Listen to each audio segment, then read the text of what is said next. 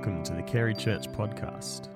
For more information regarding Carey Church, visit www.carey.asn.au. Our Bible reading this morning is three passages from the latter part of the book of Isaiah. Reading first of all from chapter 46. Listen to me, you descendants of Jacob, or the remnant of the people of Israel. You whom I have upheld since your birth, and have carried since you were born. Even to your old age and grey hairs I am he. I am he who will sustain you. I have made you, and I will carry you.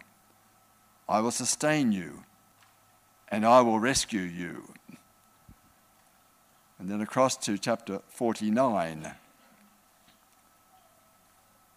Can a mother forget the baby at her breast and have no compassion on the child she has born? Though she may forget, I will not forget you.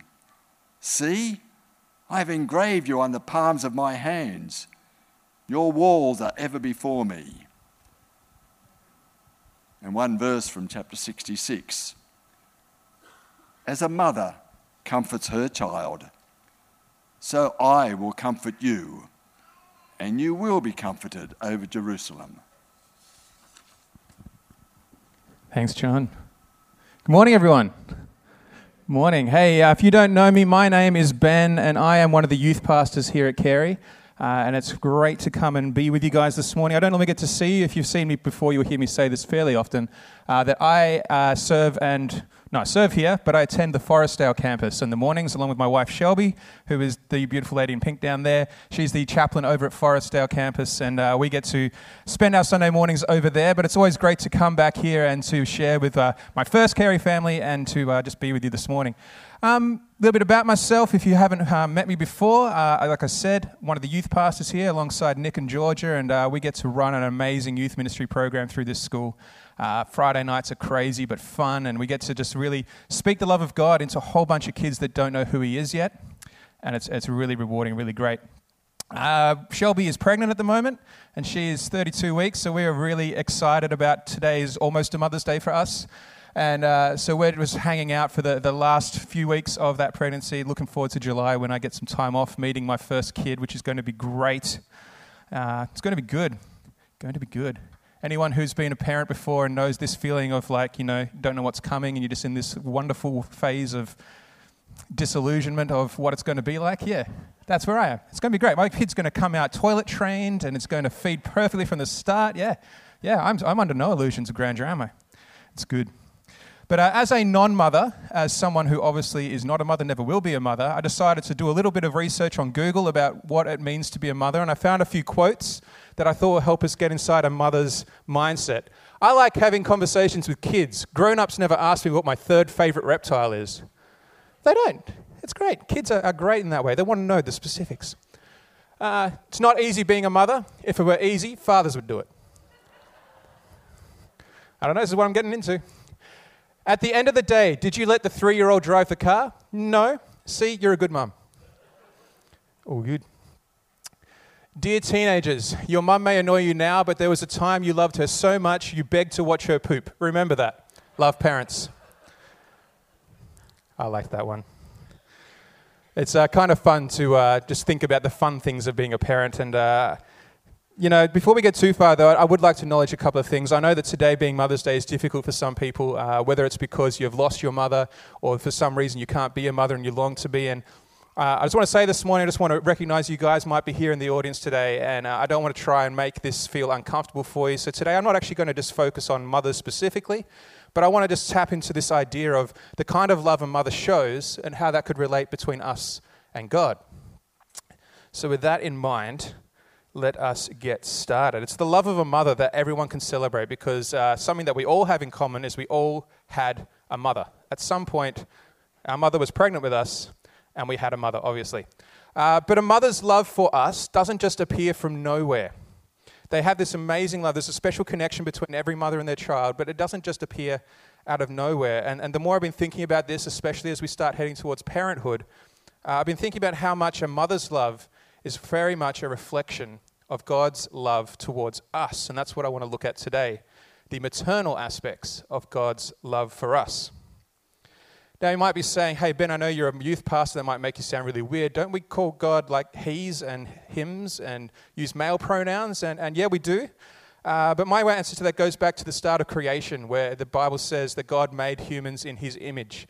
And even Ruth Graham pointed out once that both humans, male and female, are both made in his image. And so therefore, when God created male and female, females are half the picture. So surely they encapsulate something of God in that. So even though we use male pronouns to refer to God, I believe God encompasses both genders in his character. So what are those maternal aspects of God? Those nurturing, those comforting, those protecting, unrelating love parts of God. I mean, he's got that warrior strength and powerful nature, but he also has this nurturing, comforting side as well that shows his compassion and his mercy. And mercy is a fun word. As I was preparing this, I came across, if anyone's a Hebrew scholar, please block your ears because I'm going to screw this up. But if you look at the word in Hebrew for mercy that is used throughout the Old Testament, I'm going to try this. Forgive me, my Hebrew is quite rusty. Rahamim. Rahamim. That's the word that means to have mercy on someone, or the noun rahem. It's a great Hebrew word, but they have a root in rehem, which is the Hebrew word for a particular organ in the human body, the womb. And it's really cool that this idea of mercy comes out of this same word for the womb. And it kind of shows that mercy and compassion is kind of birthed in the womb. And God uses this metaphor even throughout the Old Testament when he's talking to the Israelites about that relationship that a mother develops with her child. Like, I mean, I'm going to be the dad of this kid, but already Shelby's got this connection with him that I just don't have yet because I haven't physically touched him. She's always talking about how he's punching her in the ribs, and I'm like, I have no idea what that feels like. But it's no wonder that God describes his mercy for us in that kind of way, that it's so protective and nurturing and compassionate, just like a mother's womb. And the reason I asked John to read those scriptures from Isaiah this morning is, I mean, there's plenty of motherly examples throughout the scriptures, but these particular ones in Isaiah just all have this common theme running through them of God expressing his love to his people in the way that a mother would. Listen to what John read out again in that first passage. Listen to me, descendants of Jacob, all those remnants of the people of Israel, you who I have upheld since your birth and have carried since you were born. Can you see the motherly picture there? Even to your old age and your grey hairs, I am he who will sustain you.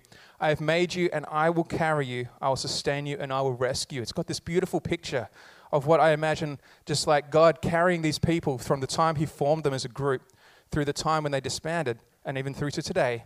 He is carrying these people in the way that a mother would carry her child through their life. And what we see there is God giving birth to his people, nurturing them through their infancy, loving and sustaining them throughout their existence.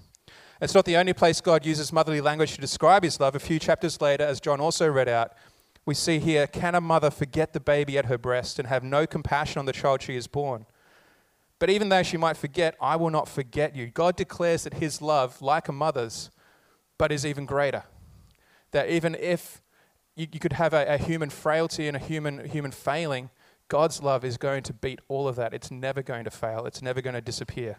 And this is really cool. And so as today, as we think about mothers and the love that they have for us, I want us to try and think about how a mother's love might reflect God's love for each of us. And we're only going to scratch the surface of this. We could be here for days.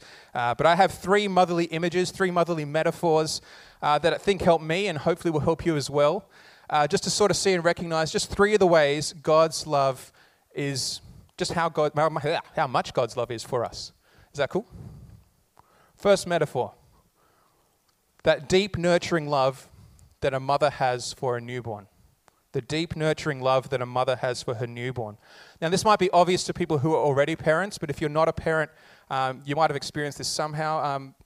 8 years ago, some good friends of mine had their 3rd child. It's actually her birthday today. But I was really close with this family to the point where I was one of the first people that got to come to the hospital to see her. And I had her in my arms, and this was incredible. Her dad was off with their first 2 kids, getting them from, I don't know where they were. But her dad wasn't there, so it was just me, the kid, and the mum. And the mum had to go to the bathroom. So I was left alone in this hospital room, holding this tiny newborn baby, maybe a couple of hours old. And I looked down at her, And I was like, this is so weird. What do I do for a start? Because I wasn't a parent. I didn't know what to do. But I'm looking at her and I'm like, how come I suddenly have this love for this kid that I'm not even related to, and she hasn't even done anything yet? But I'm looking at her going, man, you're incredible. I love you. I'm not even related to you. This is weird. But just this incredible feeling of love that came over me for this young girl just made me suddenly go, I wonder if that's a little bit like how God thinks of us. See, I was delighting in her, and even her parents do as well. They delighted in her before she'd even done anything. I mean, she'd done nothing except grow in the womb and then come out. And, wow, that's pretty incredible. But that's all she'd ever done. She'd never impressed anyone. She had never written a dissertation on an amazing topic. She'd never performed in front of millions of people. All she had done was exist. And that was enough. And it makes me go, how much does God love me before I've done anything for him? I mean, God loves us so, so, so much. And it's that reflection of the young baby in my arms is just a tiny scratch of the surface of what a mother must feel, which is a tiny scratch on what God must feel for us. He delights in you so much for no reason that you can give him other than he made you and you are his child. He delights in you. Sometimes I get so busy in stuff and doing stuff for God and trying to think, yeah, I'm doing all this great stuff. Surely God must love me more. Sometimes I have to stop and pull myself back and get my head out of the sand and go, actually, God loves me already. Before I've done anything, before I could talk, before I could walk, before my parents even knew I was there in the womb, God loved me and he delights in me. And the same is for you as well. We don't have to prove ourselves to God. We don't have to worry about losing God's love. It's a constant, unchanging, unwavering, reckless, and abounding love. How incredible is that? That God takes so much delight in us that he would love us before we've done anything. That just strikes me so deeply to the core. Second metaphor I want to look at is the protective love that a mother has for her child. The protective love a mother has for her child. Mothers are so protective of their children. Don't ever try to get in the way of a mother and her child. That is just bad news. Mothers, so often they just put their well-being of their kids above their own, sometimes going without themselves so that the kids can actually have what they need. Mothers, they sit by their sick children when they recover. I remember the times I've been in hospital or going to the dentist and having those horrible procedures done. I couldn't have done it as a kid without my mum sitting next to me, apart from the fact she's saying, no, you're not going home, just get in there. But just the protective comfort and love that she had for me and encouraging me through that was just amazing. I mean, whenever I was hurt in my childhood, whether I tripped over and hurt myself or whether some bullies at school had been getting to me, my mum was the first person I would ever run to. And there was something about crawling into her lap and feeling her hugs and her love, being held tight against her, that just made mum's lap a safe place. Very safe place. Unless there was blood involved, at which point there was a handballing off to my dad because my mum can't stand blood. Perhaps that's where I inherit that trait from. But, mum's lap was such an incredible, safe place. Mothers are so protective of their kids. And throughout Scripture, we find a lot of imagery of God being the same sort of way towards his people, towards us. And there's a lot of imagery comparing God's love to that of a mother bird protecting her children with her wings. In Deuteronomy 32, there's a description of the way God looks after his people and leads them in such a way like a mother eagle would, in the way that she will kick the birds out of the nest, but she'll get under them and carry them and catch them if they fall, the way that she'll let them sit on her wings as she moves around and just looking after them. That's the way God was leading the Israelites, saying, "Go on, get out, let's do this, but I'll be with you and I'll catch you when you stuff up and I'll be leading you along the way." There's also many examples throughout the Psalms of David talking about being safe and secure in the shadow of the wings of God. Jesus even uses similar imagery in the New Testament when he starts looking out over Jerusalem and how much he longed to bring all Jerusalem under his wings, to protect them and keep them safe. But the problem he was facing was the people of Jerusalem refused to draw near to God, and so he wasn't able to keep them under there. There is also an analogy in Hosea about God being like a mother bear whose cubs have been taken from her, and the violence that she would go to get them back. Gets a bit violent, but that same sort of love God has towards his kids, that he wants to protect them and he would do anything to defend them and he would go after all sorts of things. So why would God want to compare himself to a mother bird of all things? I mean, chickens, we eat them. A chicken is such a crazy animal that just you go anywhere near it and it goes rah and flies away. Why would God want to compare himself to that? I've got a picture of a chicken for you. Now, that's not a freak chicken with like 10 legs. That's a picture of a chicken with all her babies underneath her wings. You see, when things get scary, the baby chickens know exactly where to go. They go straight into the wings of their mother. Because she is so much bigger than them, she's able to protect them, she's able to hide them so that when the predators come, they don't know where the chickens are, and she can defend them. And she might even sacrifice herself to save them. So the chickens know exactly where to go when stuff gets hard. They go straight underneath their mother. I was also reading a story about a duck. It was about a guy who was living in his neighborhood. There was a small pond nearby. And there was often ducks around that pond, lakey kind of thing. And one year, the ducks had ducklings. And he noticed that every time anyone came near to try and see the ducklings or maybe feed the ducklings or just get a closer look, the mother duck would usher all the ducklings into the reeds and the bushes to hide them. She wanted to protect them and keep them safe from the potential predators of humans. But on one particular occasion, he noticed something that perplexed him. She was hiding her ducklings in the reeds. And someone was like, I'm just going to go get a better look, and wanted to go into the reeds and pull them apart and have a closer look at these ducklings. At which point, the mother duck flew away. And he was like, why would this mother duck abandon her kids like that? That's just ridiculous. She'd been hiding them. Why would she run away? Until he found out and understood what she was doing. She was trying to be a distraction and get the predator to follow her and to take the attention off the baby ducklings so that she would sacrifice herself so the ducklings would survive. That's an incredible love that mother duck has for her ducklings. And we can see in that metaphor even the extent God's love went for us. That he would send his son to deflect the punishment for us from sin so that we could actually survive the penalty of sin. So like a mother's love, we see in chickens and ducks a protective, self-sacrificing love that God has for us. Like a mother's love, God's love for us is so great that his desire is to sweep us under his arms, under his wings, and to keep us safe and protected. When we're facing the harsh trials of life, things that want to draw us away from God or draw us away from faith or make us think maybe this isn't all it's cracked up to be or wants to distract us, the place we need to run is under the safe arms of God, being wrapped in his protection.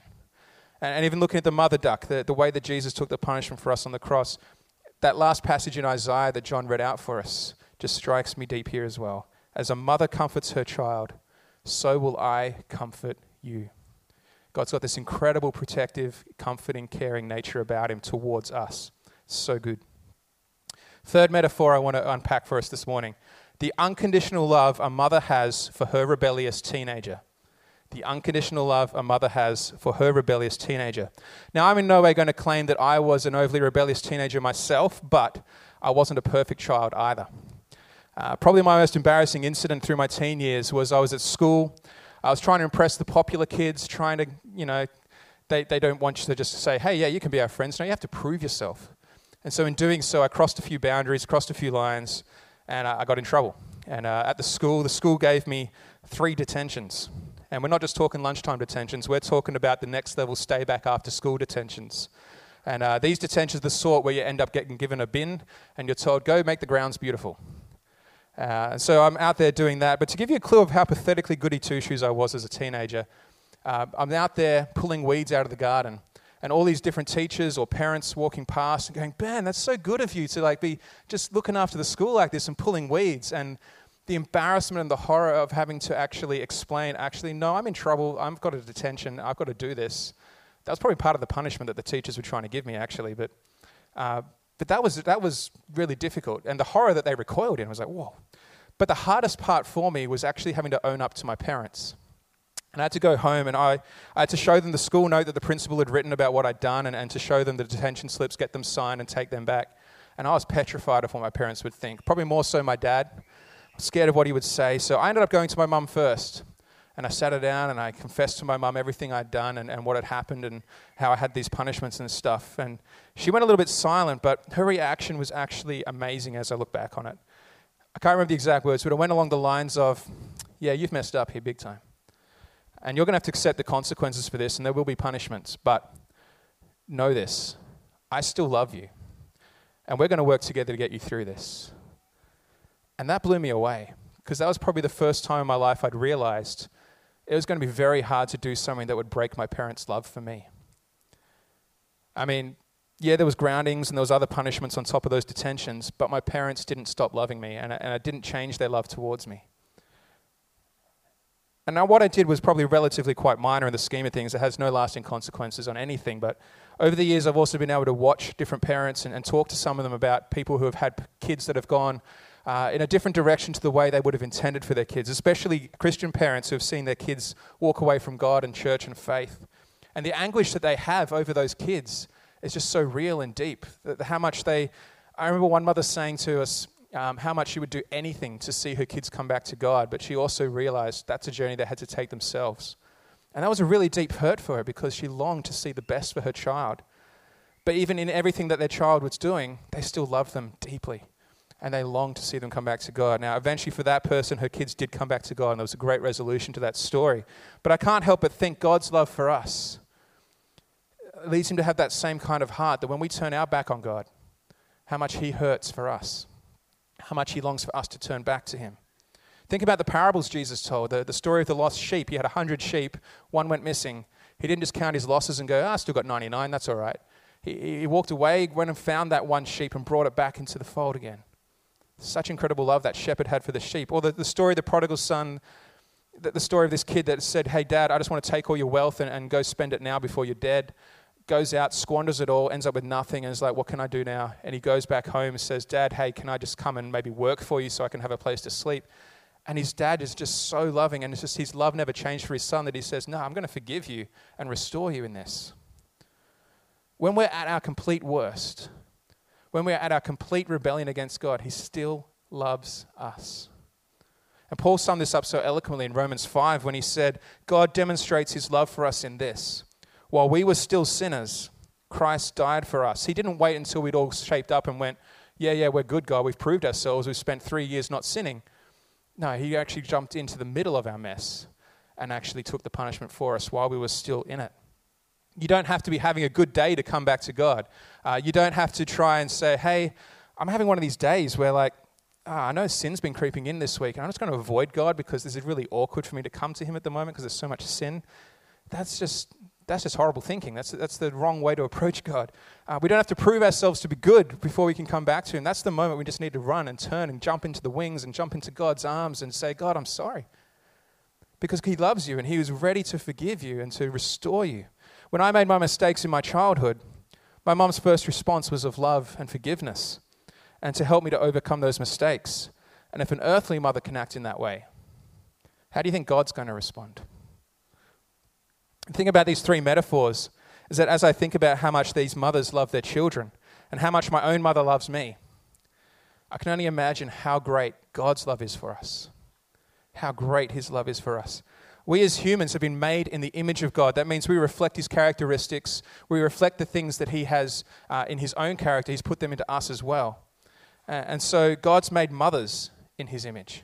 So if a mother's love is merely a reflection of God's love, how much greater is the love of God? Jesus touched on that in Matthew 7 when used the word fathers here, but he was talking to the crowd and said, hey, if your child asks you for food, who of you is going to give him a rock? That's just dumb parenting. And so if we as humans know what dumb parenting looks like and knows what good parenting looks like, and we have a propensity to sin and we're evil and we're just human, how much better do you think God is going to be at this task? How much better is God, our loving creator, going to be able to give us good gifts and to love on us than we could ever do it ourselves? So there's only one thing you're going to take away from this morning. I want it to be this. You are loved by God in ways that a mother's love can only reflect. You are loved by God in ways that a mother's love can only reflect. A mother's love is amazing. It is incredible. I'm looking out here and seeing plenty of mothers that I know, and I know the love you have for your kids and what you would go through and what you would do for them. It's just a mere reflection of what God would do for you. His delight in you, his nurture and his comfort towards you, his forgiveness to you are very real and present and available to you at this very moment. They're available to you right now. So while we're celebrating Mother's Day, why don't you not, on top of celebrating your mum, why not also be celebrating the love of God that he wants to lavish on you? So if you need it today, think about the fact of how much God delights in you as you are right now. If you need it, why don't you run into God's arms and find the loving peace and comfort and protection he has for you?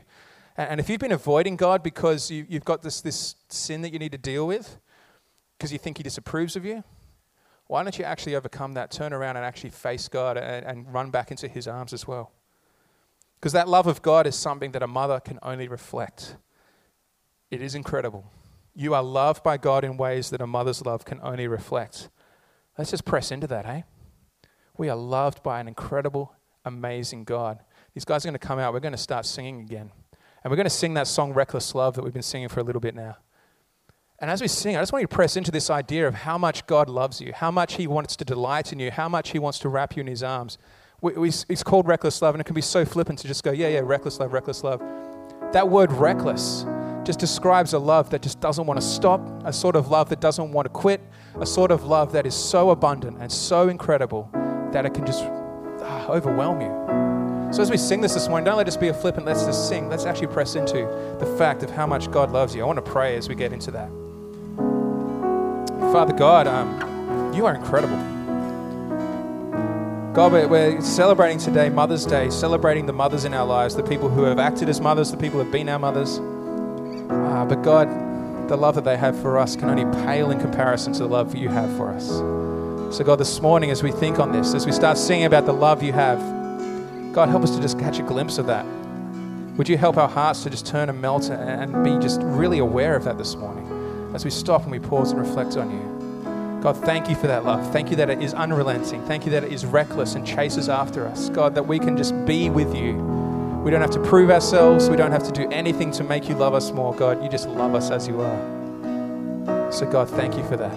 Let us rest in that this morning. Amen.